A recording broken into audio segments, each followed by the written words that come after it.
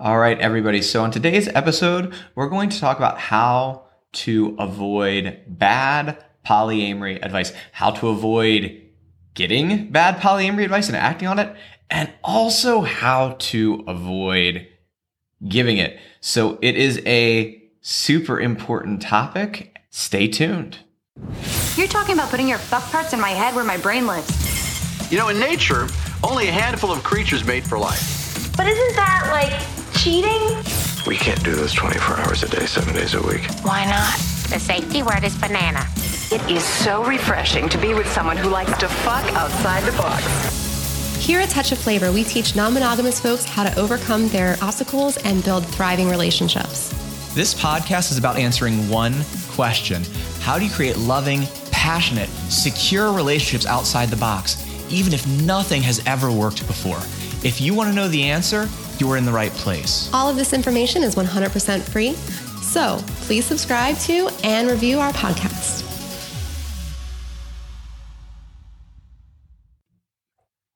All right, everybody. So Cassie, host chat time. What has been happening?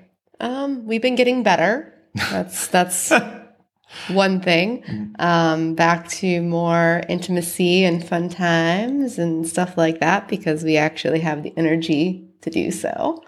Somewhat. Still working at having the energy for a lot of things. One thing that's been really surprising to me, actually, so for those of you who didn't catch the last episode, we're coming off of kind of the side of COVID, and man, it's been almost a month now, huh? 22 days for me. 22 days. 22 I caught it a days. few days after you, so it's probably been closer to like 2 weeks.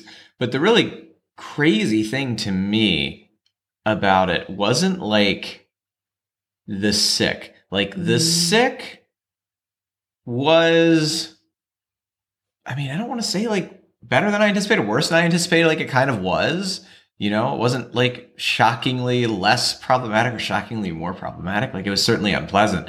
But the thing to me that's been really shocking actually is the recovery time. The lingering. Like, oh my Lord. Somebody, one of my health coach referred to it the other day as a COVID hangover. And I'm like, that is a good, I mean, at least for me, that's a good description of what's going on. I know your lungs are still bothering you. Yeah. I'm not having that as much as you are.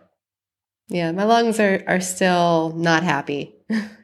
I feel like I'm trucking up a mountain in Colorado Springs. Like that is how I have permanently It happened that one time. while I was pregnant. At one time, okay? It only happened once. While I was pregnant. While you were okay. So we went to Colorado Springs. Mm-hmm. We were out there teaching at a conference. It was Apex, right? We were teaching at Apex in Denver. Yeah. And then we went to Colorado Springs afterwards. And we went to the local climbing shop. And we're like, hey, you know, where would be a great place to climb if you're just here for a couple of days? She's like, oh, there's a spot that you have to climb if you're only here for a couple of days. We're like, okay. And they give us directions. And we go there. And nobody bothers to mention, and Cassie, by the way, is like ready to pop at this point. I am not, when I say I am pregnant, I'm not like a little pregnant. I'm like beach ball being hidden under my shirt pregnant. You weren't quite ready to pop, but you were very I was preggers. 7 months pregnant. I was pretty pregnant. I'm like, 7 is very close to 9, which is when you have a baby. I was not very small pregnant. I was very pregnant. So apparently nobody bothered to mention that the actual climbing spot was like 3-4 miles from the parking lot, which may not sound like a lot, but it's uphill. It's at elevations. So, you know, if you've never spent like time at elevation, like it already makes everything like 10 times harder. And Cassie's like super pregnant. They have this great video of her just like stumbling up the mountain going, this is bullshit. This is such bullshit. So It feels like that. Yeah. That is what my lungs feel like. It sounds unpleasant. It's not great. And I don't even get like the satisfaction of knowing I'm getting ready to climb a mountain. Yeah. It's just going from my living room to my kitchen feels like climbing a mountain. I'm more having the brain fog. I'm more having like the fatigue and brain fog. but they're slowly getting better. Mm-hmm. Certainly not something I want to repeat, but slowly getting better. And yeah, when you say back to intimacy, we've actually had like a couple of like, we're actually back to the point in our household where like your and Amanda's date nights and mine and your date nights and intimacy time and stuff like that is actually like happening again. Versus just everybody dying wherever they're dying in the house. Boom. Yeah. Boom. So that's pretty awesome. And that was pretty fun. Yeah. And what else? Ooh, we reconnected with a friend. Mm-hmm. Super happy about that. That's awesome. I was just thinking, how long did you say we've been friends for? We have been friends for close to 11 years. It was 12 years. Craziness. Yep. It's craziness. Because we started hanging out, and at the time, Man Cub was 8 years old, and now Man Cub is like an adult. So, like around 11 years. Yeah. Speaking of running around, the little lion is like running around doing dishes. We need to bring Amanda on. Mm-hmm. I think we should maybe for next episode, actually do like a Polycool update. I think that would be really awesome. Yeah. For people, we can get her babysat and bring Amanda. Yeah. I think it'd be awesome. But yeah, she is walking, talking, doing so many things. It's been amazing the last couple of months. It's like she went from like, okay, you're like start of toddler to like child. And she's not. She's still just a toddler, but just all of the amazing markers and conversations and opinions that she has now have just been remarkable. So yeah, we'll bring Amanda on here. Let's plan for next episode. Let's put that in the calendar. We'll bring Amanda on, do an update. I know folks love that. We'll sort out how to do it with the camera. Yeah. We just need to like all talk into one mic and just scoot back from the camera, I think would be the solution to that. Scoot back and cuddle in. Right? I mean, sure, but I think the scooting back is actually going to be the more important piece. And we'll go in from there. But yeah, so anything else you want to throw in, Cassie? No, I think that's really kind of where life has been. And I'm super excited to hop into our topic for the day. All right. So without further ado, let's hop into today's topic. All right, everybody. So today we're talking about how to avoid bad polyamory advice. And I'm looking forward to this episode, actually, Cassie, because some of this is based on some stuff I've been doing. So it's not some stuff that you're incredibly familiar with. So you're going to get to kind of like bounce off and questions and like be like a third. It's like you're going to kind of get to do like an interview.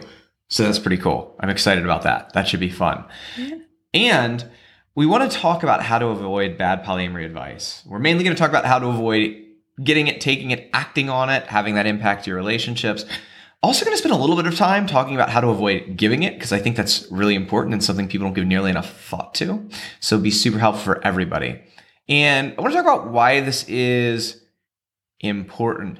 And we're in a time, this like really crazy time, where non-monogamy is becoming more and more and more accepted.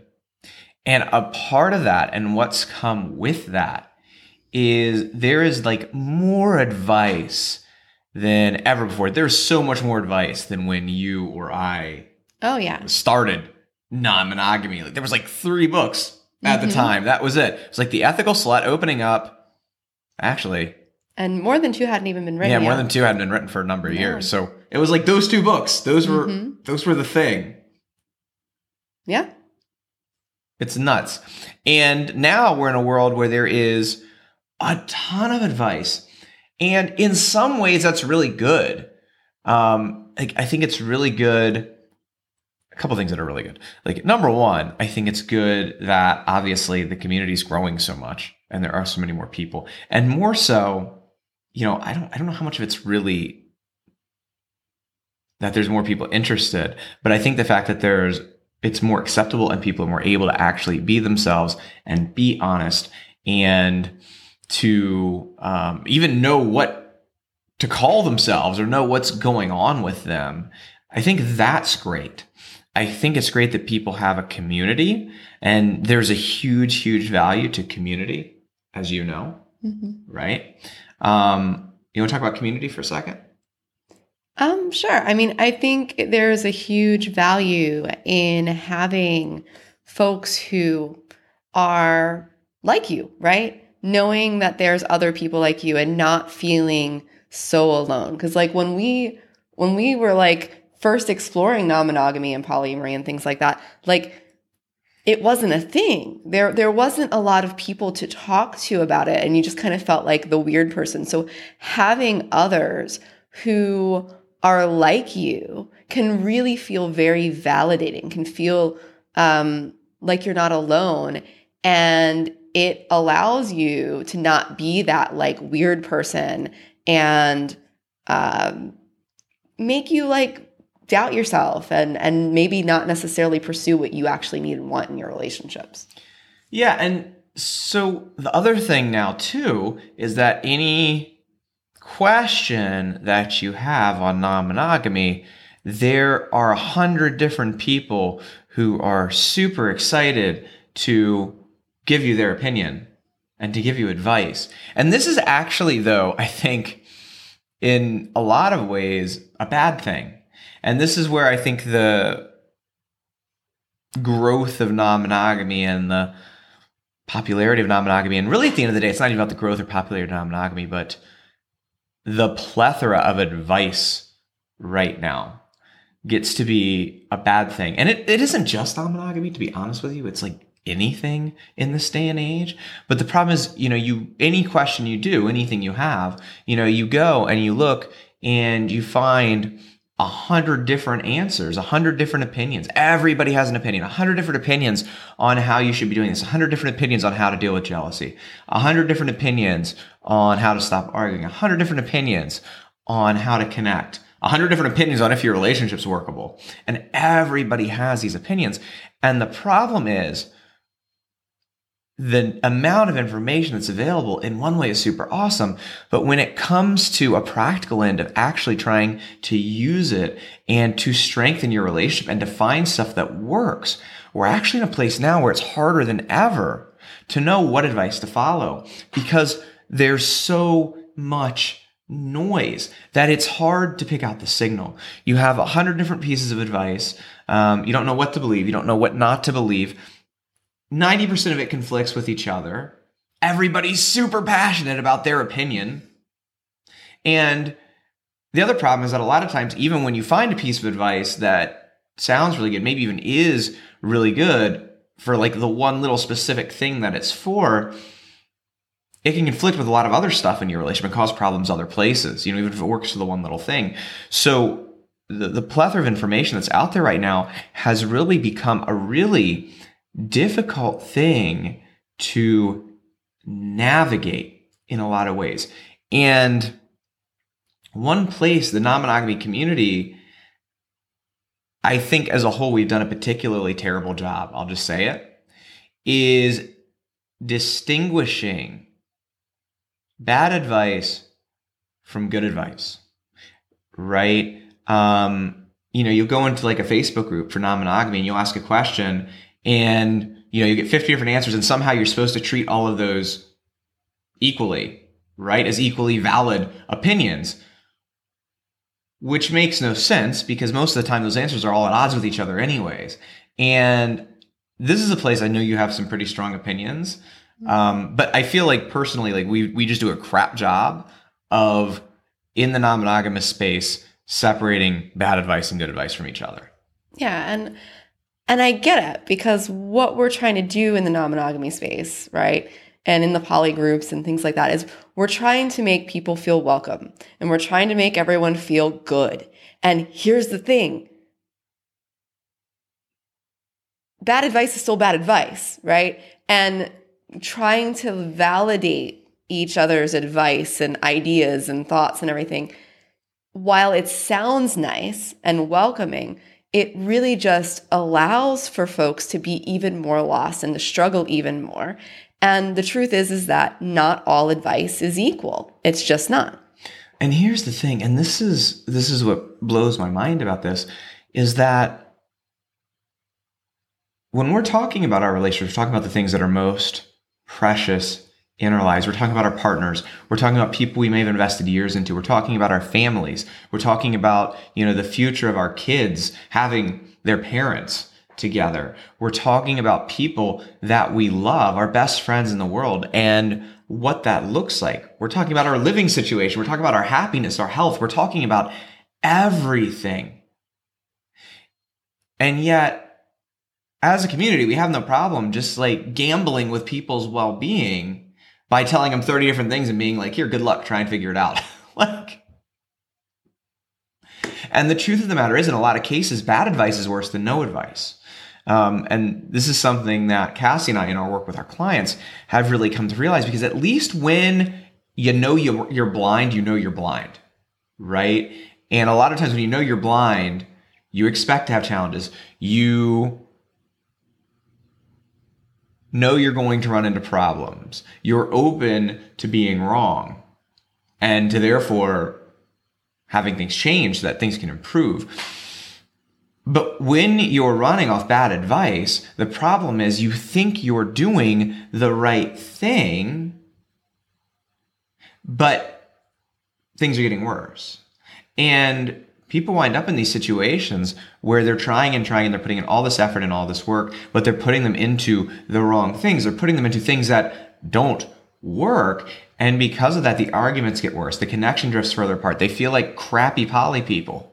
Many times they feel more angry and more upset with their partners because I am doing the right thing. It must be you. I'm following this advice. I'm following this.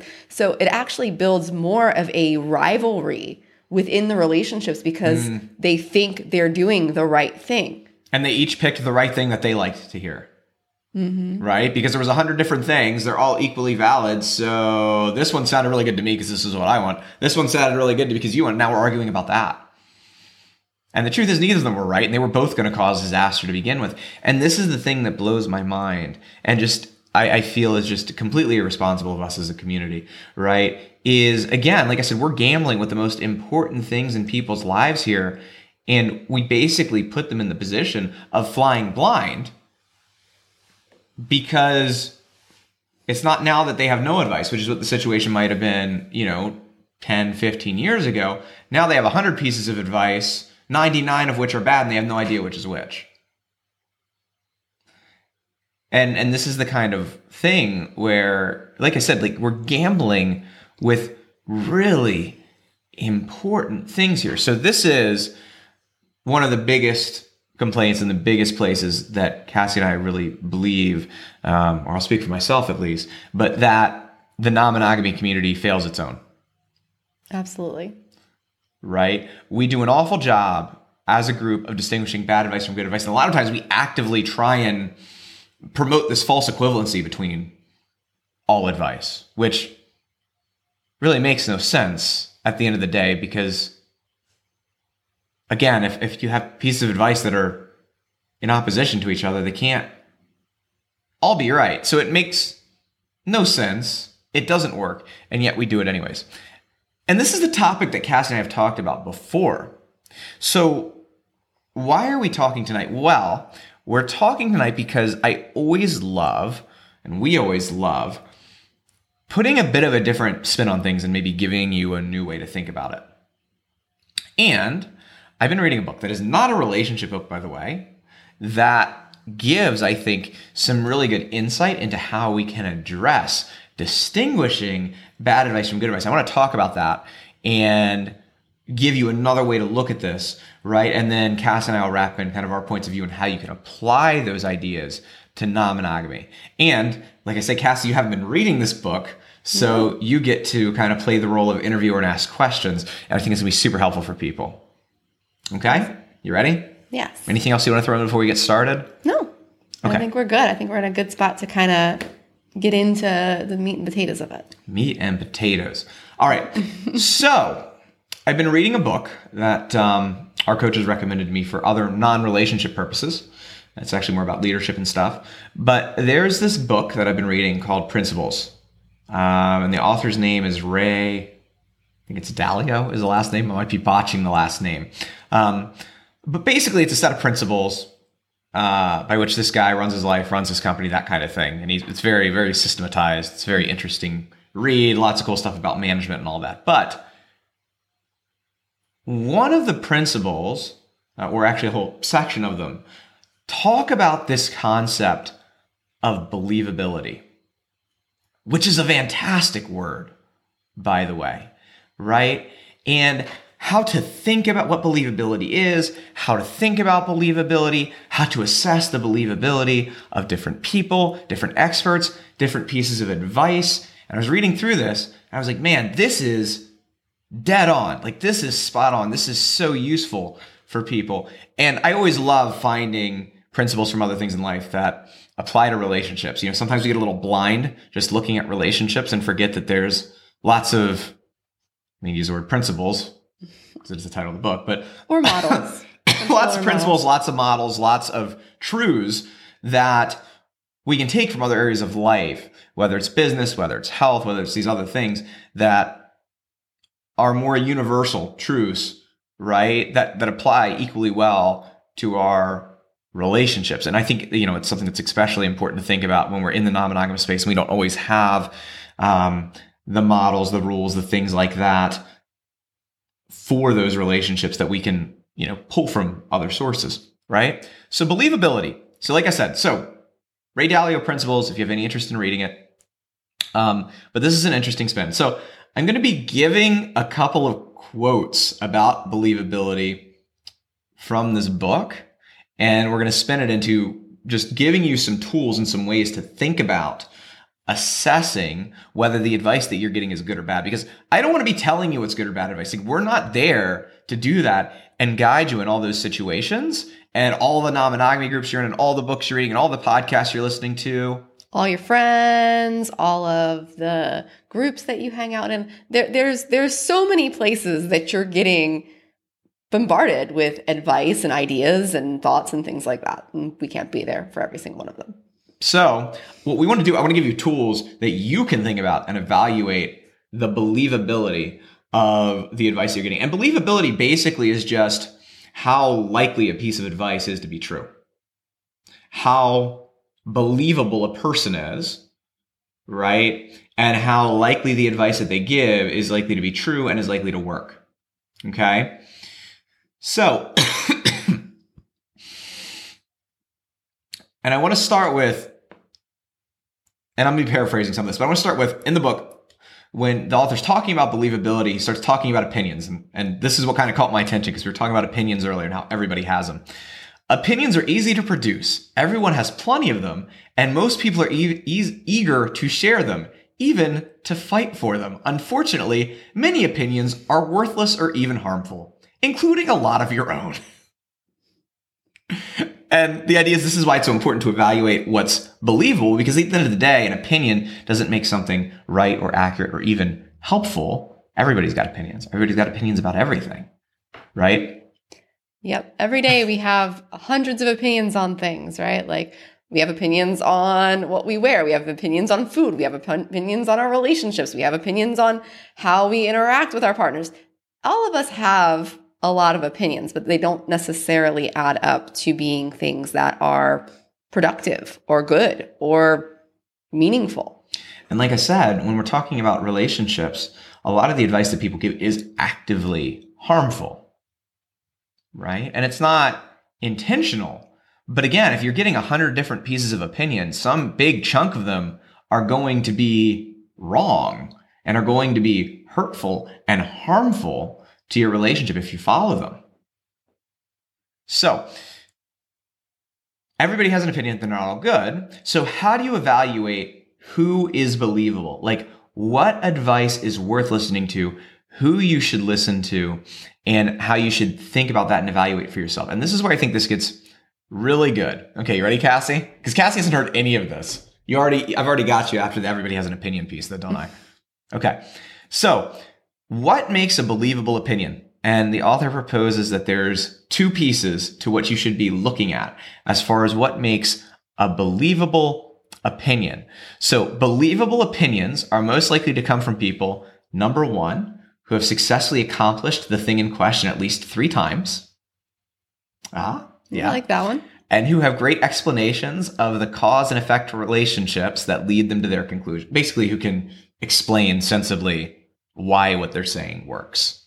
So basically, like a scientist, you can actually be like, if you do point A and point B, it leads to C. Yes. And being able to explain that to others. Yes. So before we go any further, what are your thoughts on that? Because again, this is the first time you're hearing this.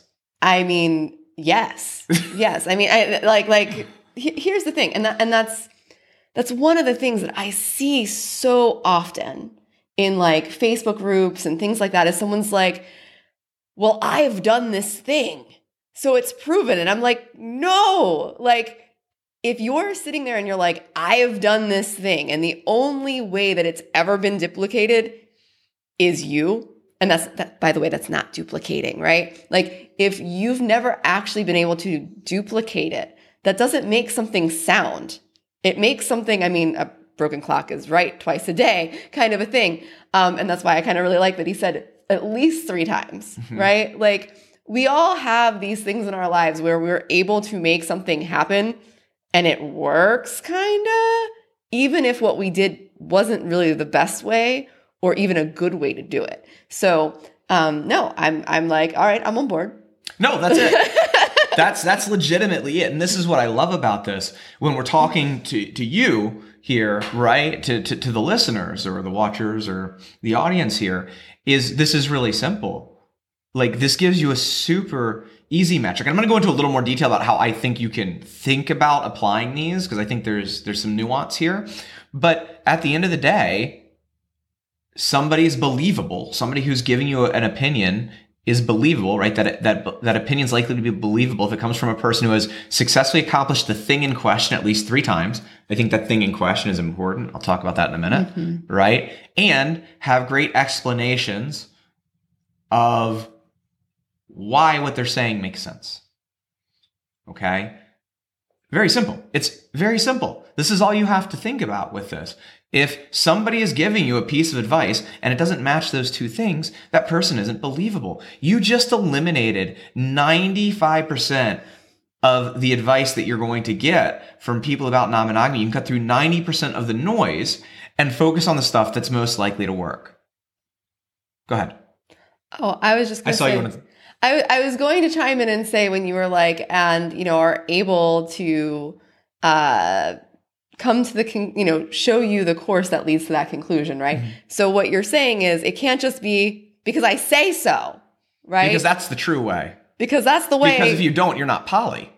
Yeah. So you can't do that. None of that stuff. Oh yeah, you can. Definitely. Oh. That is the first rule of being non-monogamous is if you say real poly people do X, you're automatically right. Oh, okay. You didn't know this? How long have you been non-monogamous for? So that's how you can think about believability. And this continues, right? As far as the book goes. So the suggestion is you look at these things, successfully accomplish the thing in question at least 3 times, great explanations of the cause-effect relationships, right? Being able to explain. I think this word relationships, while it is a quote in the book, I think is slightly confusing when we're talking about relationships. So I'll just say that slightly differently. But the way that the author suggests you evaluate that is you treat those who have neither of those as not believable. Again, you just eliminated 90% of people, right? Those who have one of those 2 things as somewhat believable, and those who have both as the most believable. So you look at people, have they accomplished the thing at least 3 times? Can they explain why what they're saying as far as advice actually makes sense? And if they have neither of those things, not at all believable. One of those things, somewhat believable. Both of those things, most believable. Pretty simple, yeah? Okay. What are your thoughts? Sounds good. That's it? Just sounds good? Sounds good, but I do have a question. Yes. So you're saying most believable. So does that mean they absolutely are believable? I think there's probably going to be degrees, right? I think that there's going to be people who can explain better, people who have succeeded more, and they're going to be more believable than people who have less of those things, right? So, I mean, they've accomplished the thing at least 3 times. Okay, well, somebody who's accomplished it at least 20 times is going to be more believable than somebody who's accomplished it 3. How about that? So what you're saying is that you have these basic principles, and then you can look at those things and the experience and how they're able to do it and start to maybe rank a little bit as well. Like, because... Yeah, only if you're first not accepting the myth that everybody's has an equal opinion. Mm-hmm. Right?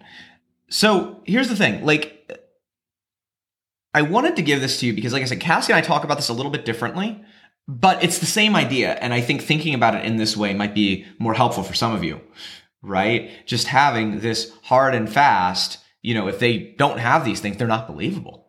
I think that's something that's really helpful as a metric to cut out a lot of the noise. And quite honestly, this is maybe not exactly like, it's pretty close to the way I think about this, just spelled out a little differently and a little more, less nuanced and more principally. I was good. You took it from me. Yeah. You took it. I was getting ready to be, would you say, more based in like a principle? But okay. Yes.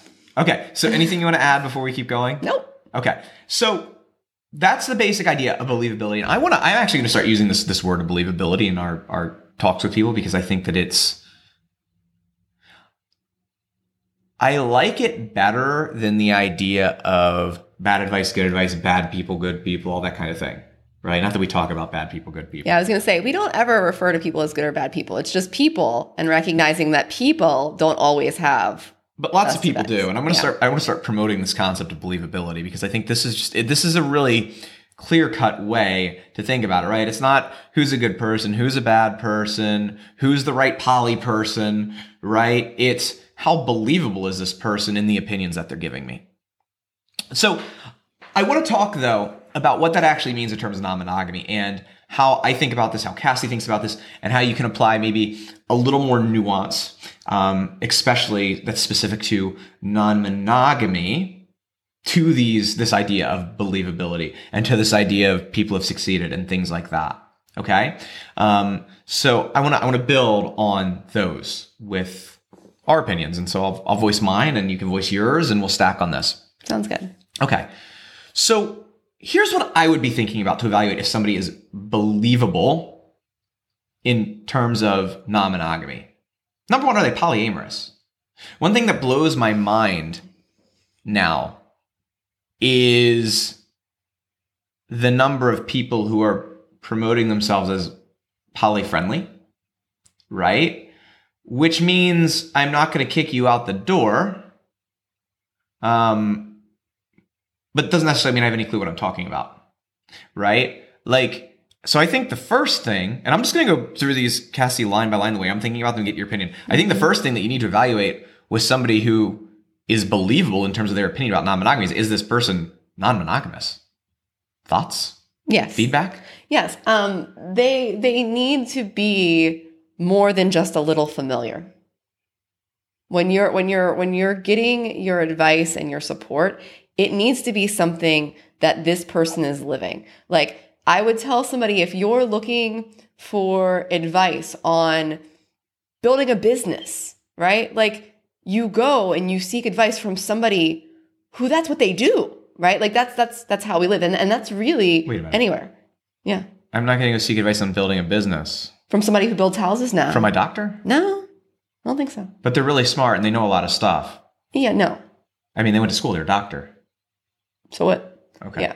So you want to go to people who, like, that's what they live. And, like, that is what their focus is. Not only is it something that they just, like, do on the weekends occasionally or whatever, but, like, or I've read about, but, like, this is what I do. So that's the first piece, right? Is, are they polyamorous? And that's something I think, believability-wise, that you run into more when you're talking about professionals, right? That's, you're going out, you're looking for a therapist, you're looking for a counselor, coach, something like that. And they're like, well, I'm poly-friendly, but I'm not monogamous. Well, right off the bat, that should... You mean not monogamous? I'm not non-monogamous. Right off the bat, that should disqualify them in your mind, right? Because they don't have personal experience with what they're talking about.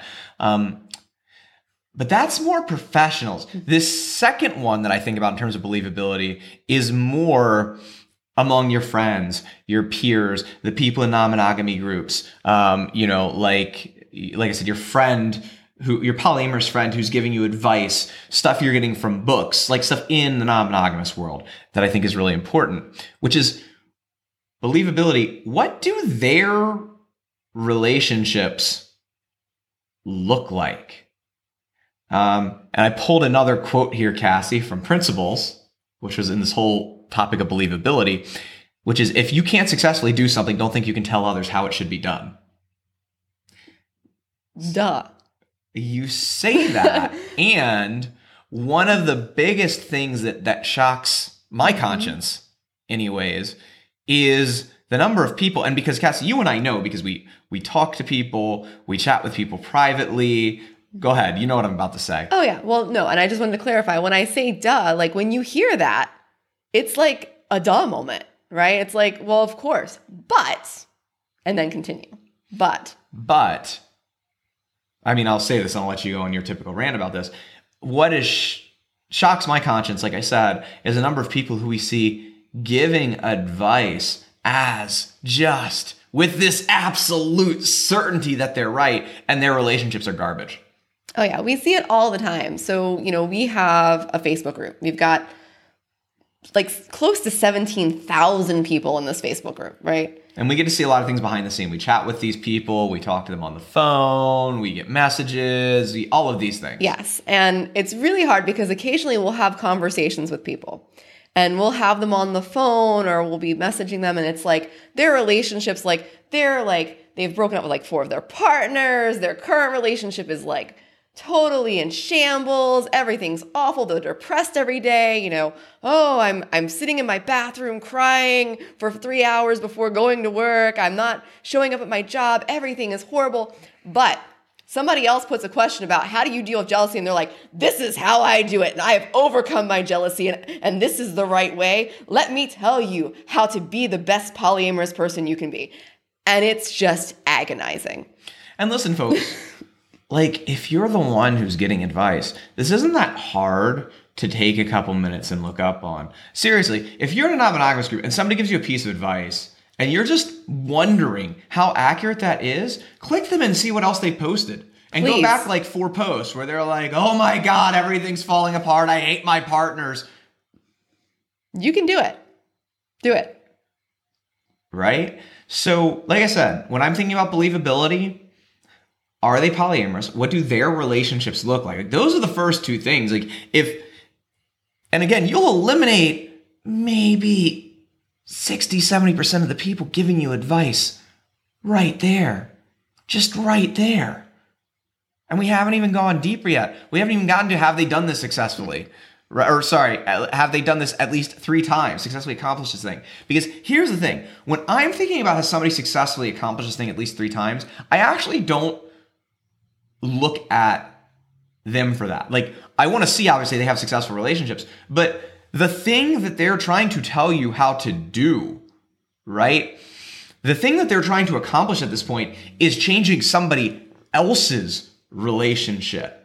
Even if they've changed their own, that is a far cry from transforming somebody else's relationship. And this is a huge mistake that people make on both sides of this question, is they think that just because somebody has accomplished something in their own relationship, and there are plenty of non-monogamous people out there with good relationships. Again, not as many as are telling you that in that Facebook question, but plenty of people, right?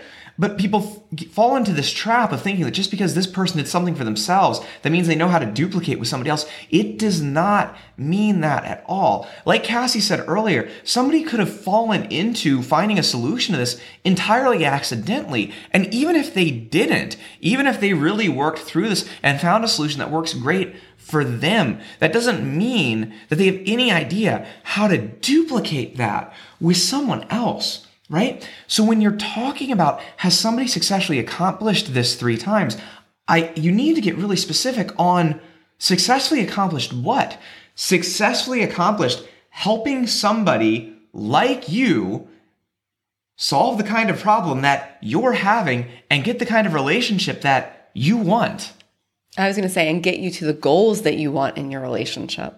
Get you to the place that you want to be in your relationship. And this is, again, folks, this lack of specificity when people are thinking about believability isn't just something that comes to bite people in Facebook groups, books, that kind of a thing. It's also with professionals, right?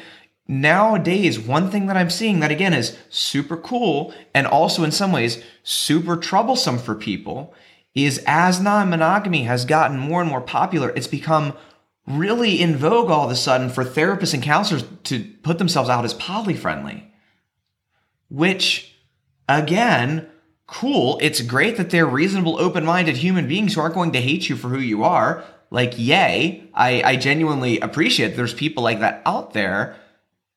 But have they helped people like you solve the problems that you're having? And 95% of the time, the answer to that is no.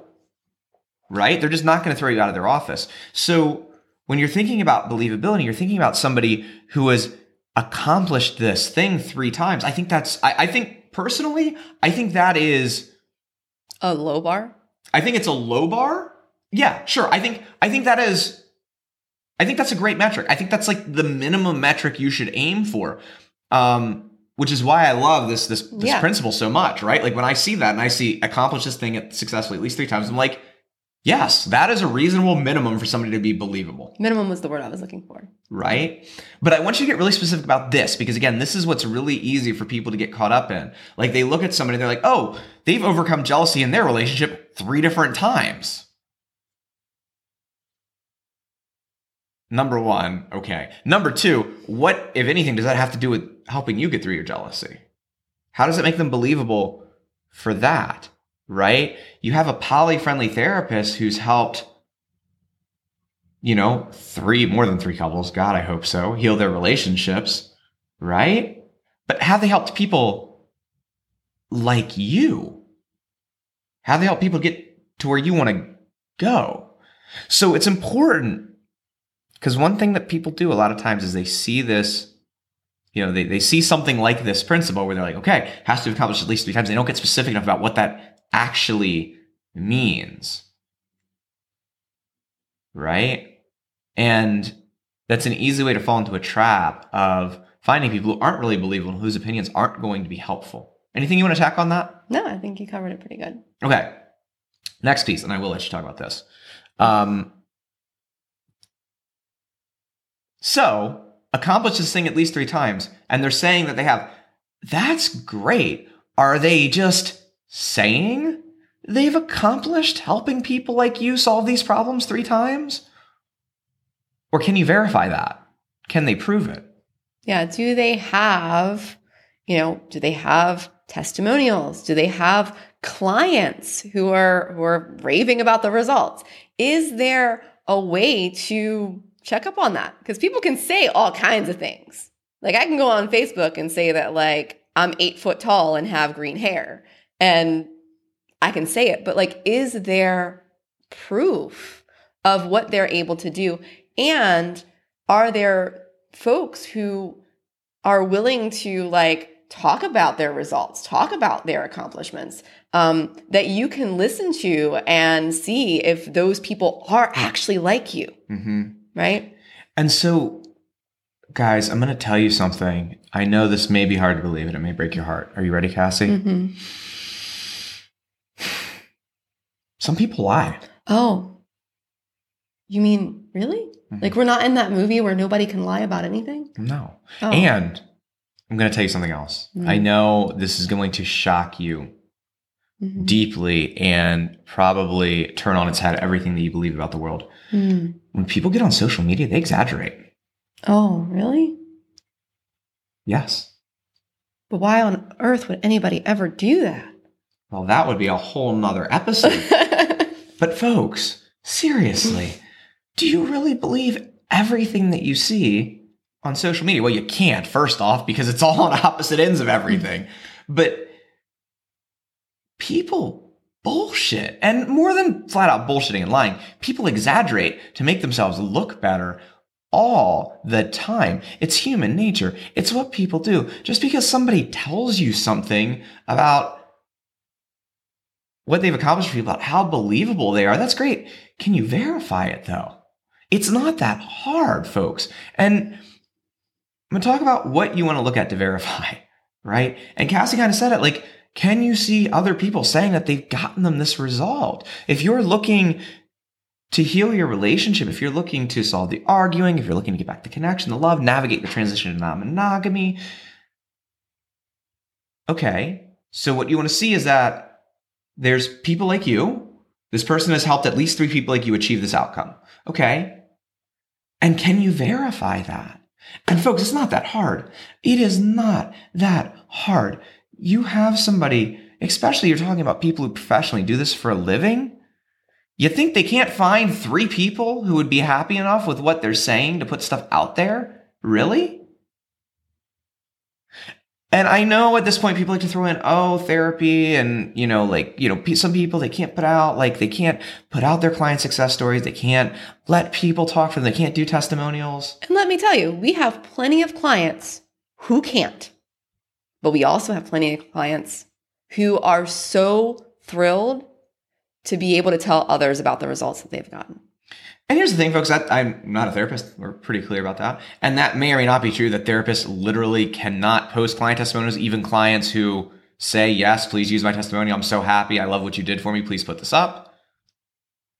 Seems a little strange to me, but that may be true. I don't know. But it doesn't really matter because at the end of the day, regardless of the reasons behind it, right? The problem is if you don't have any third-party way to verify, to establish somebody's believability, you're gambling at that point because you're taking their word for it and hoping that this person is super honest and doesn't exaggerate and is just as good as they say they are. Because God knows there's a lot of people out there who are just as good as they'll tell you they are. Right? So that's the first piece. Second piece though, Cassie, can you talk about when people are looking for proof and verification, the kinds of things they could be looking for? Because one thing that drives me nuts, and I'm seeing this lately in the non-monogamous space, is you get on somebody's website and they have testimonials. Oh, you mean just written things with Bob next to it? And you read them and you're like, these sound really they're all written the same in the same format, and they all sound the exact same. Yeah. These people are all saying the exact same thing. Yeah. All of you know, you can read them for yourself and when you're reading those Amazon reviews and stuff and you're who wrote this. Okay. So here's a couple of things. First off, believe it or not, you will have, even if you are amazing, some discrepancies in your reviews. Meaning I wish I would have had a little more time with this, or, I got great results, but this part wasn't the most amazing thing ever, right? Not every single one of your reviews is going to be I had an absolute amazing time. It was fantastic. Everything is wonderful. 5.5 stars. I would question that, right? And more than that, because I think that's good to question, I want to talk about other things though, because I will say I feel like people are getting a little wise to that now, and they're starting to I was starting with the most extreme, and I was wrangling down. So beyond that, look for verified reviews, right? If I just have things on my website that are just pasted, that are just words, it's really easy for people to write things up. Look for third-party sources. There's we use Trustpilot. Yeah, there's other ones out there. There's Trust Radius. There's a couple of them, but there's lots of places now that are independent third-party places where people who are using them have to send invites to everybody that they work with. They don't have any input at all into the responses that people give. They can't edit them. They can't take them down. There's lots of places like that now. Like I said, we use Trustpilot, but I know there's, and that's, I think, probably the best known one, but there's plenty of places out there. But the other thing you can do too is just look for video reviews. And that's what I was going to say is the best thing that you can do is look for video and audio. When you're actually able to see people, you get to listen to their stories and see them, then they're real, right?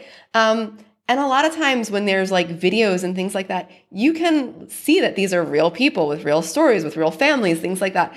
And being able to actually listen and see real people is like the best clear-cut way to know that when someone is saying that they've done something and they've duplicated it, to know that. Mm-hmm. And I know right now there's a couple of people out there who are going to be like, but what about fake? Like, couldn't people do like fake videos? Yeah, sure. Like if you take anything down far enough, you're going to find some way to game a system, right? But at the end of the day, you have to somewhere give yourself some kind of metric for believability. And again, all of us know what that feels like when we're listening to stuff that's faked. You know, when there's like 3 videos and it's clearly somebody reading a script.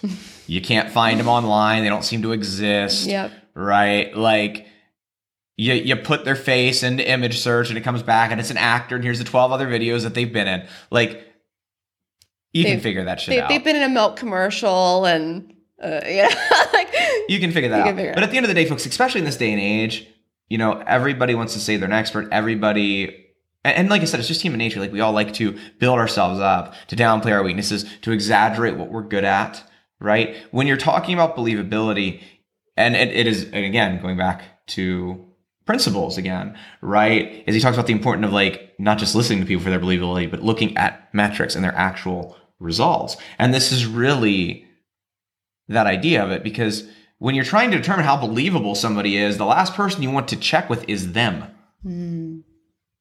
Right? Like do a little bit of research. It isn't that hard to figure this stuff out and to figure out if this person has successfully accomplished, helped somebody like you get to where they're trying to go, to where you want to go at least 3 times, hopefully more.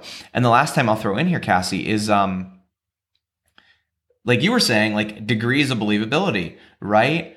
You can figure that out from here. You can take these things a step farther and figure out, well, if they've helped 3 people get here, 100 people is better. You can apply this stuff to rank and really through this to figure out who is believable and what advice that you should be taking so that you're not taking the wrong advice. And like I said, gambling with the most precious thing in your life, your relationship. And I'm going to throw one more piece in here, folks, that I think is really good. This is where I disagree with Ray just a little bit. Is, you know, treat people who have great explanations as somewhat believable. I don't know if I agree with that, actually. I would agree that people who have both are the most believable. I actually don't know if I would just, and I'd be interested to get your opinion on this, but somebody who can't prove that they actually have achieved this thing at all, but who just sound good, I don't actually think that I would encourage folks who are non-monogamous, who may be listening to this, to just treat that as believable without any results. Because I think one of the problems with non-monogamy is that there's lots of advice in the non-monogamy space that sounds great and is really disastrous. I would say it this way. I would rank them slightly higher than the people who don't have any of those things and don't sound good. I mean, it would show a level of intellect and maybe self, like awareness. Mm-hmm. So again, going back to that system of ranking, maybe slightly higher. So like neither of those things, not believable. Just great explanation, little bit believable. Mm-hmm. More believable than the people who also don't have good explanations. Have accomplished this thing at least 3 times. Somewhat believable. Who have accomplished the thing and can explain. Most believable. Yes. And that's where I would modify it. I agree with you on that. And here's the other thing, folks. So I want to be really clear on this and where I think this is important or not. This is a really important distinction. So like I said, lots of bad poly advice sounds great. But it is also important regardless. So you want those, I think you want somebody who has successfully accomplished this thing at least 3 times. That's a must-have, right? Mm-hmm. But with that being said, I think that's the most important. But I do think, and this is especially if you are looking for advice in like a more formal setting, therapist, a coach, a counselor, somebody, a professional who's actually going to help you get your relationship to where you want to go, right? I do think that they should have a plan and be able to explain it to you. And this is what a plan looks like, folks. For those of you who haven't heard us talk about this before, a plan looks like, here's where you're at. Here's where you want to go. Here are the steps that will get you from A to B. And here's the length of time that will take. And I do think that is something. So when I think about people who have great explanations in terms of professionals in non-monogamy, what I think of is you should demand and expect and not settle, right? You should expect that the person, like a person that you're looking for professional help, actually has a plan to get you from A to Z, right? Because anybody can come up with like one thing that sounds great and might work specifically for like that one tiny thing, but a plan is about actually getting you from where you're at to where you want to be, and it all needs to be cohesive and it needs to work together, and people need to be able to demonstrate to you how they're going to accomplish that. Mm-hmm. And you really should know how long it's going to take them to accomplish that, especially if, you know, you're in a spot where your relationship is on a bit of a clock for things to turn around. Mm-hmm. Right? I would say in any situation, you want to have an idea of the time span, but especially when it's on a clock. 100%. So anything else you want to throw in to that piece of it, as far as like having a plan, being able to explain, that kind of stuff? I think you covered it pretty well. Okay. So folks, that's how you can really avoid getting bad advice and paying attention to bad advice. And like I said, if you follow those ideas, like I said, I love these principles of looking at, has the person accomplished the thing in question at least 3 times? And, you know, can they explain to you, like I said, more so like a plan, I think, especially when you're talking about professionals, and looking at both of those. And like I said, if you just pay attention to that and believability and think about that, you know, especially with some of those tools Cassie and I gave you specifically around the non-monogamy, are they successful in this? Have they helped other people? Or is this just something they've done for themselves?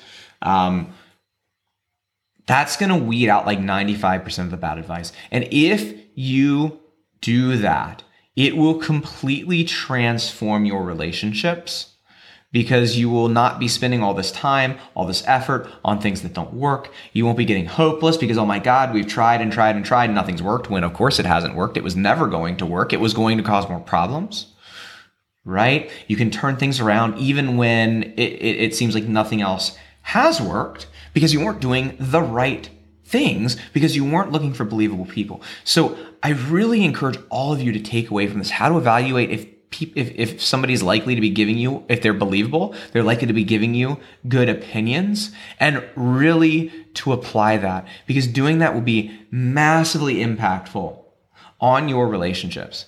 Now, I want to talk about how not to give other people bad advice, but before I do you have anything else you want to throw into that? No, I was going to say, do we want to hop into how not to be that person giving bad advice? God almighty, yes, so much. And I'm going to keep it tight though. Can I start with something though? Like before you kind of hop into the things, give me like 2 seconds. Go ahead. So what I want to say is, before you're like hearing these things and you're puffing up, I want to give some acknowledgement just for a minute, right? Like when we're giving advice, it's because we really do care. It's because we want to help other people, and because like your intentions are really good. And I want to like, before we get into like how not to give the bad advice, I just want to acknowledge that when you're doing that, you are coming from a really good place, but you also want to make sure that you're not one of those people who are giving the advice or direction that could really, really negatively impact somebody else. So that's all. Go ahead. And as Cassie said, like, you know, in honoring the intent behind that, it's also important to just be honest here and to recognize, and I said this at the beginning, we're gambling with people's relationships, with their families, with their kids' futures, right? With what, I mean, for some of these people with mental health issues, with suicide, with depression, right? With really serious things, like our relationships touch everything in our lives, everybody in our lives, our well-being, our health, right? I talked to plenty of people who had strokes, heart attacks, these kinds of things because of the problems in their relationships. So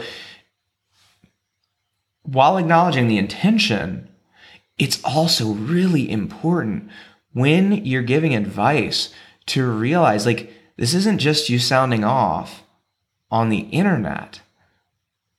Like, this is really important because you never know if the person who's listening to you has any idea how to evaluate believability, if they're just going to look at what you say and for whatever reason, whether it's because they like it, what you said was the first thing, it seems to make the most sense. It relates. It sounds really good. They think that's what it takes to be a good poly person, whatever. They're going to do this thing. So this isn't, I think the first thing in like acknowledging the intention is if you're giving advice on people's relationships, I really want you to think about the impact that you can have. None of the rest of this stuff that I'm going to give you is going to matter, because if you don't think about the impact you have, you're just not going to care, right? I want to tell, and I'm going to be completely serious about this for a minute. Like when I'm talking about people's relationships, I at least once or twice a week talk to somebody whose relationship is at the point that they're thinking about killing themselves. At least. I had 4 in 2 days last week. So when you're giving your opinion, I really want you to think about the impact that you could potentially have on somebody's life, because most people don't. They're just like, oh, I'm on Facebook, I'm in a group, I'm just going to say whatever comes to my mind. I really want you to think about it. And now I'll tell you how to think about it. But the first piece is just to understand the impact. And like I said, that you put something out here and it's going to cause problems in somebody's relationship, and somebody doesn't know how to evaluate, and they believe that, right? That's how people wind up with their kids living in broken homes. That's how people wind up being miserable and depressed for years. That's how people wind up harming themselves. So I really want you to understand that the advice that you give has really serious impact on me. And Cass and I see this all the time. We see people who have gotten the wrong advice and who are just in a disastrous place now. Okay? Now, how can you think about it? Well, it goes back to this idea of believability. And I'm going back to principles here because, again, this is stuff Cassie and I talk about. But I found something else that puts a really great spin on it that I think will be really helpful for people. So, in principles, the way the author suggests that you figure out how to approach giving your opinion is to assess your believability and your believability in respect to the person that you're giving your opinion to. So it's being insightful about what your own believability is. So you can go back to those questions. Have I successfully accomplished this thing, which means helping somebody through this problem, at least 3 times? And if the answer to that's no, you need to have an understanding that you're not believable. Like, you may be an awesome person, and you may have really succeeded in this for yourself, and you may be really well-meaning, but you're not believable. Your opinion is not likely to be helpful to the person that you're giving it to. That doesn't mean you shouldn't give your opinion, and this is what I love about this book, but the way that in principles he suggests that you approach this is that the posture that you take with your opinion depends on your believability relative to the person that you're talking to. And I do just want to add in here, and I'm going to rebuild on this once. I want to take this back just one step to one of these other steps in the back that I really firmly believe, which is if you can't successfully do something, don't think that you can tell others how it should be done. Like, legitimately, if you can't successfully even do something for yourself, I would just advise you to keep your opinion to yourself. Like, why add to the noise with something that you know you have no idea if it's correct or not? But beyond that, let's talk about believability and how to evaluate. So this is in principles, Cassie. I'll lay this out, and then I want to get your feedback. Awesome. Okay, so there's kind of 3 postures to approach giving your opinion from, which is student, teacher, peer. Okay? Now, if you are less believable than the person you're giving your opinion to, you should take the role of a student and primarily ask questions with the goal of understanding. If you're more believable than that person, who you're giving your opinion to, then your role is more of a teacher. You convey your understanding, you answer questions. And if you're equally believable, which folks is going to be where 99% of you who are just giving advice to each other, friends on the internet, at polygroups, that kind of thing is going to be, which is you're going to be equally believable with the person you're giving your opinion to, then you should just have a thoughtful exchange as equals without assuming that you're right. Oh my goodness. I think you might just break the internet. I added without assuming that you're right because I thought people needed to hear that piece. I'm just saying, I'm like, wow, like you might break the internet with that one. I broke Poly Facebook. You broke Poly Facebook, yes. So what are your thoughts on that? I thought that was like a super easy, clear, concise way to apply that applies perfectly to non-monogamous relationships and this idea of believability and advice and opinions. I think it's great. I think the idea behind sharing your experience and letting it be known that it is sharing your experience, not having experience in doing it, not being a guide in it, but sharing your experience and it being just sort of a equal thought that you're throwing out there and weighing it in that way, or recognizing when you are the student. Like, I can't tell you how many times in my life there has been value in me recognizing that I am not the teacher in the situation, right? And all of us, we might be a teacher somewhere, but we're not a teacher everywhere. And knowing the different role that you're in when you're in a conversation has so much power and value to you as the person who's trying to help, and so much value to the person who's seeking it. Like, I cannot tell you the amount of power that is in that for everyone involved, not just the person seeking advice.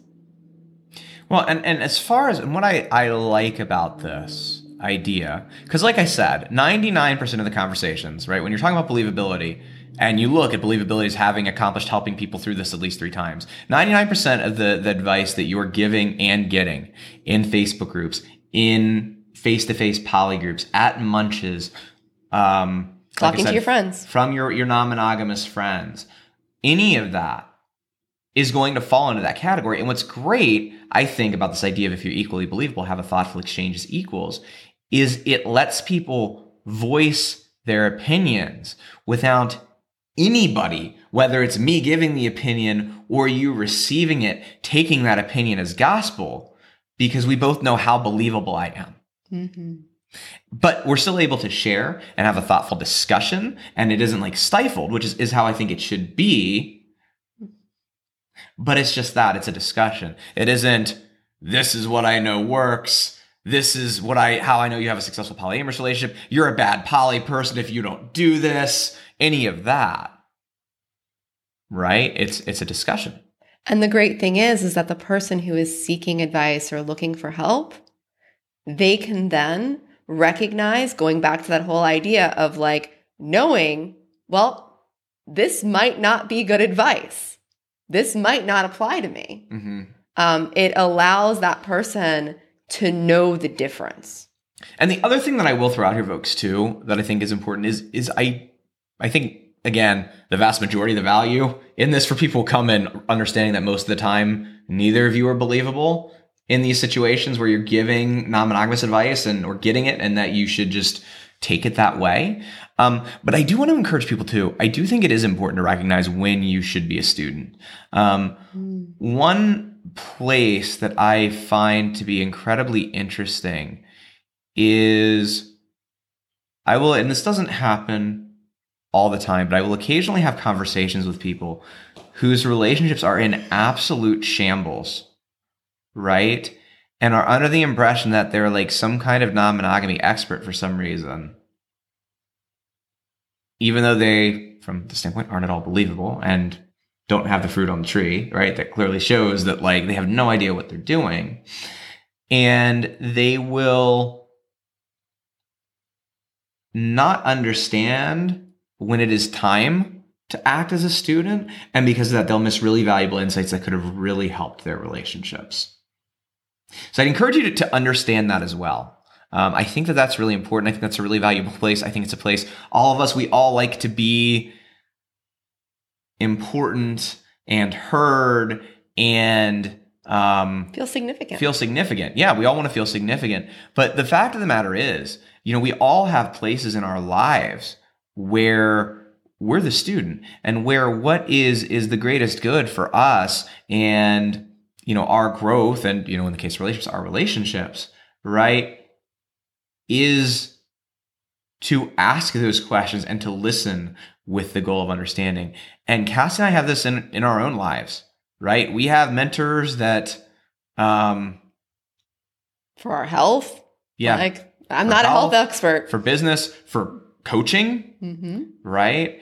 For all these things. And there's never, and one of the reasons we get so much value out of those relationships is because even though we know where we're experts and where we're believable and where we should be doing the teaching, we also know the places where we're going to get the most value is by being the student.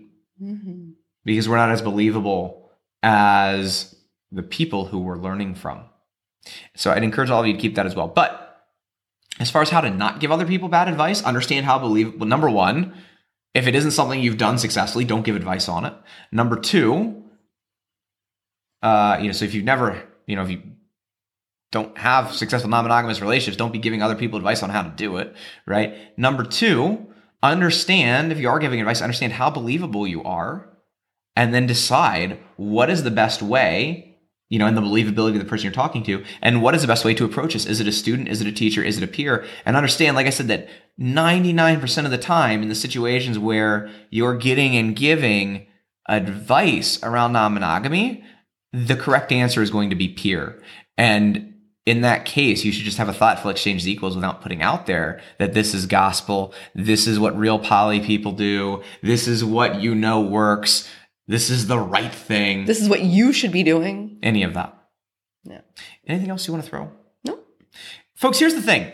And I wanted to put this out because, again, there is so much advice floating around right now. And like I said, it's amazing that the world is getting to a point where non-monogamy is becoming more accepted. Talked about. It's more acceptable. It's more talked about. I think it's great that you can go and find like a trauma therapist, right? Who is poly-friendly and, you can be open about every aspect of your life. Like all of those things are amazing. I think it's great that there's communities and places for people to congregate. And you also have to understand that with all of that, there are now a million opinions on how to do everything, and they cannot all be right. And it is absolutely vital to know how to avoid bad advice. Because when you don't, like I said, you are gambling with the most important things in your life. And you said since I get to be interviewer, right? We've talked a lot. Let me ask one of my interviewing questions here. We've talked a lot about bad advice. And we've talked a lot about, not taking in as gospel or taking in as the right way. But what is the value in finding or knowing when you're getting good advice, when that stuff really is believable? What is gained when you know that? Let me finish the thought I was on. I'd be happy to answer that. Okay. So it's vital to avoid bad advice, and the best way to do that is to assess the believability of the people who are giving you advice. And you learn some super easy tools in this that will help you cut through all of that noise. I really encourage you to apply this. That's why I wanted to bring this to you, Cassie, because I saw this and I was like, what a great distillation of a lot of the stuff we've been talking about, right? But just narrowing it down into ways that are super crystal clear for people and give them some ways to apply the ways that we tell people to think about believability. Some basic principles. It's unavoidable. Now, you had asked what happens when you find the right advice? Like, what's the like value in that? Like knowing, first of all, like the value in knowing that you have the right advice, that advice is believable. Like, what's the value there, and like, what does it gain you? Well, first off, certainty, right? Being in a spot where you're not scrambling to reconcile 100 different things. You don't know what's right. You don't know what's wrong. You don't know how to string all these different pieces of advice together. You're arguing with people on the internet. Like being in a spot where you have that certainty that, you're on the right path to healing your relationships. It's just an enormous stress off people and people's plates, because most people, they know, or at least they know from what they can see in their life and relationships, when what they're doing isn't working, right? So I think one of the biggest things is just certainty. It's certainty that you're going to overcome your challenges. It's certainty that there is a path forward. It's hope. Because when you talk to somebody who is really believable and they tell you, yeah, this relationship can work, as opposed to, the 100 of unbelievable people who are telling you to break up. So I think there's a lot of psychological good there, number one. But then there's also obviously a massive amount of good for your relationship, right? Number one, like I said, it's just getting clarity on what relationships can work and which relationships can't. One of the biggest places that kills me, where I see unbelievable people giving advice, is telling people to break up and that relationships won't work when they absolutely will. Or telling people to stay together when the relationships absolutely won't work, right? So I think getting that clarity, number one, which does play into the whole certainty thing.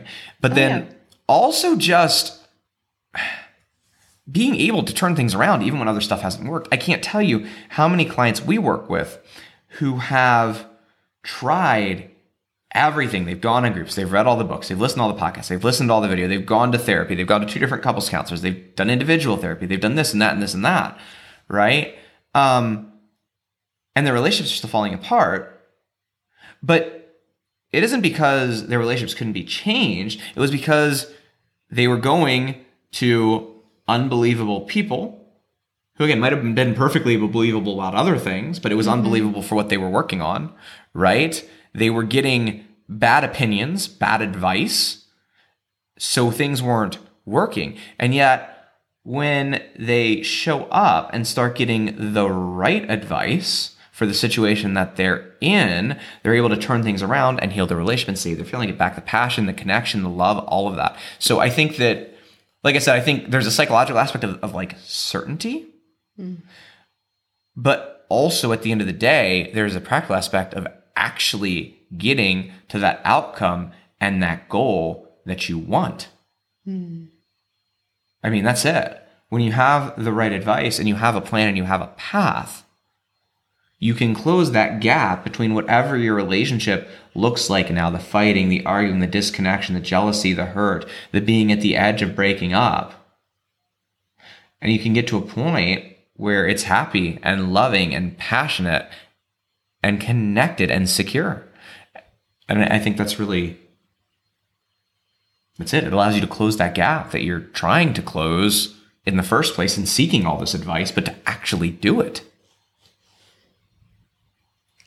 I couldn't have put it better myself. So yeah. And I think that's the biggest thing, is that it gives you the ability to actually take action and gives you the ability to actually get there versus scrambling, which is what a lot of people are doing when they're getting a lot of different things from different sources, and especially when they're getting bad advice.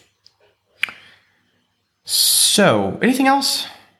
No, I think we're getting close to wrapping up. Yeah. So here's what I'm going to throw in, folks. Now, if you're in a spot where you are looking for professional, believable help with transforming your non-monogamy relationships, with closing the gaps, with getting things back to where you want to be, like we talked about, we're absolutely here for you. I'm sure you know by now that is exactly what we do. And as far as believability, we're more on the 100, 150 end of how many times we've accomplished this, right?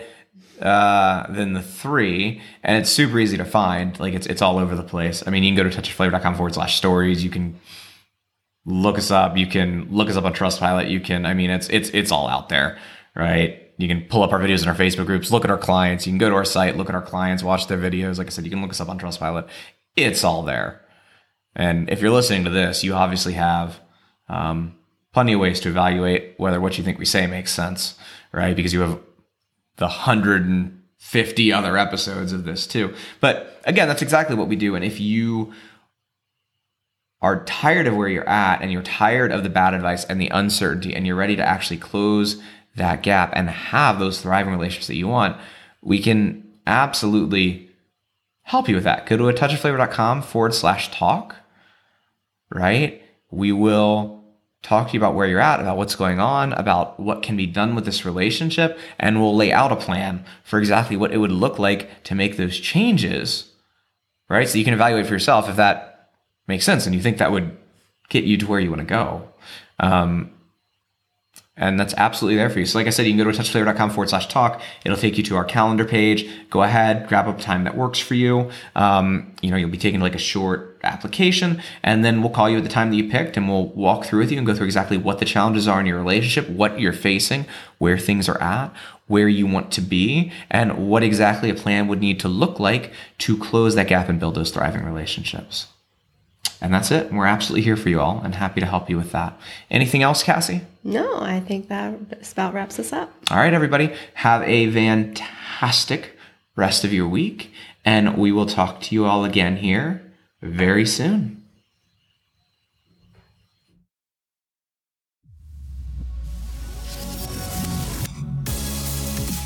Thanks for tuning into today's show. We release new episodes every week, so make sure to subscribe. If you're ready to transform your relationship and you'd like to see if you're a fit to work with us, here's what I want you to do next. Head over to atouchofflavor.com/talk and book an appointment to speak with our team.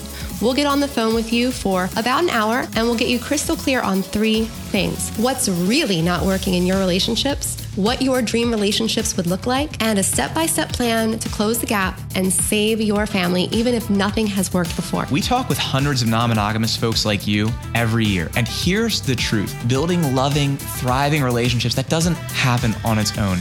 You need expert guidance to make that happen. And unfortunately, when you're building relationships outside the box, that's impossible to find. And we get it. But that's exactly what we do. We've helped clients all over the world save their families, get the passion back, and become best friends again. So if you want to see if we can help you do the same, head over to atouchofflavor.com/talk. I'm Cassie. And I'm Josh. Let's talk soon.